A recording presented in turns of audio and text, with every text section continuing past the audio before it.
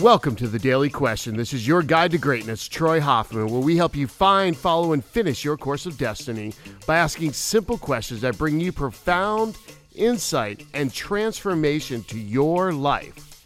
Now, let's get into the question of the day.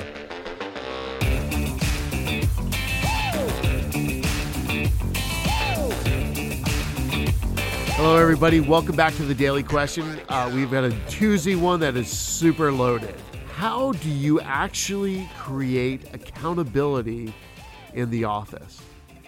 Man, this is one of the ultimate questions and one of the toughest ones and one of the simplest ones to answer all at the same time. It's like Pandora's box here. So first, number one, accountability really only comes from, are you clear on the original expectations or not? Number one.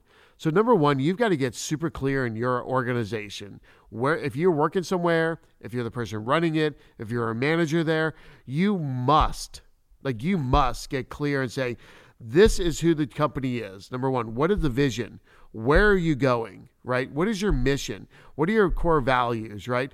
What projects need to happen? What actually needs to occur? And get crystal clear with you and the entire team and all those people around you on what actually needs to happen. And if there's a lot of chaos and a lot of ambiguity, you're going to have no accountability because it's going to be chaos, right? That's number one. I need you and your team to get super hyper clear on who's supposed to do what. When are they supposed to get it done? There's a decision matrix. There's an execution plan. There's clear-cut goals and clear-cut metrics for that individual. And we could spend literally 100 hours on just number one. Number two, the person that you're holding accountable needs to accept, number one, that they are going to own this 100%. You can't hold anybody accountable that's not willing. First, they've got to step up and say, I own it, and I own 100%. It's not two people owning it, right? If everybody's responsible, then nobody's responsible. Remember that. If everybody's responsible, nobody's responsible. That's number two. Number three is you've got to master the art of crucial conversations.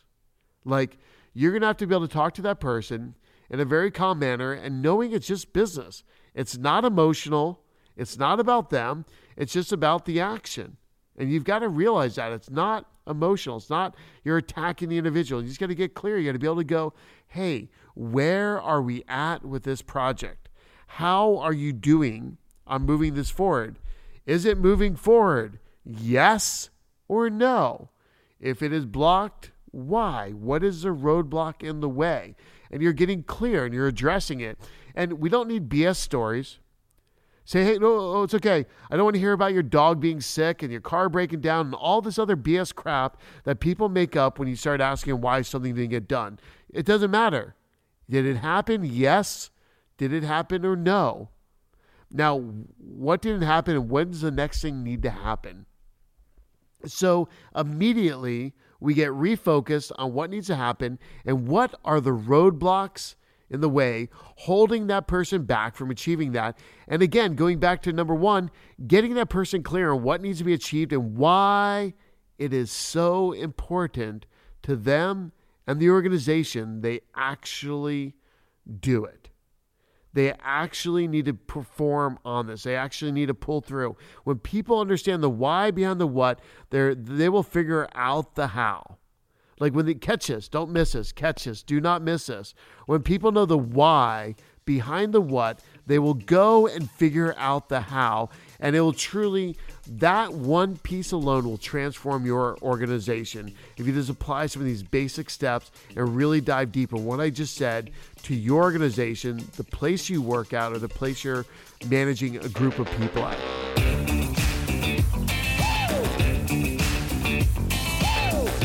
So folks, thank you again for listening to the Daily Question. Keep submitting these. These things are awesome. Go to troyhoffman.com/daily question. And I look forward to hearing more of what you've got. Again, follow me on Facebook, Instagram, and LinkedIn. And please enter in your email address if you want to dive deeper into some of these topics. So folks, now go and live your destiny.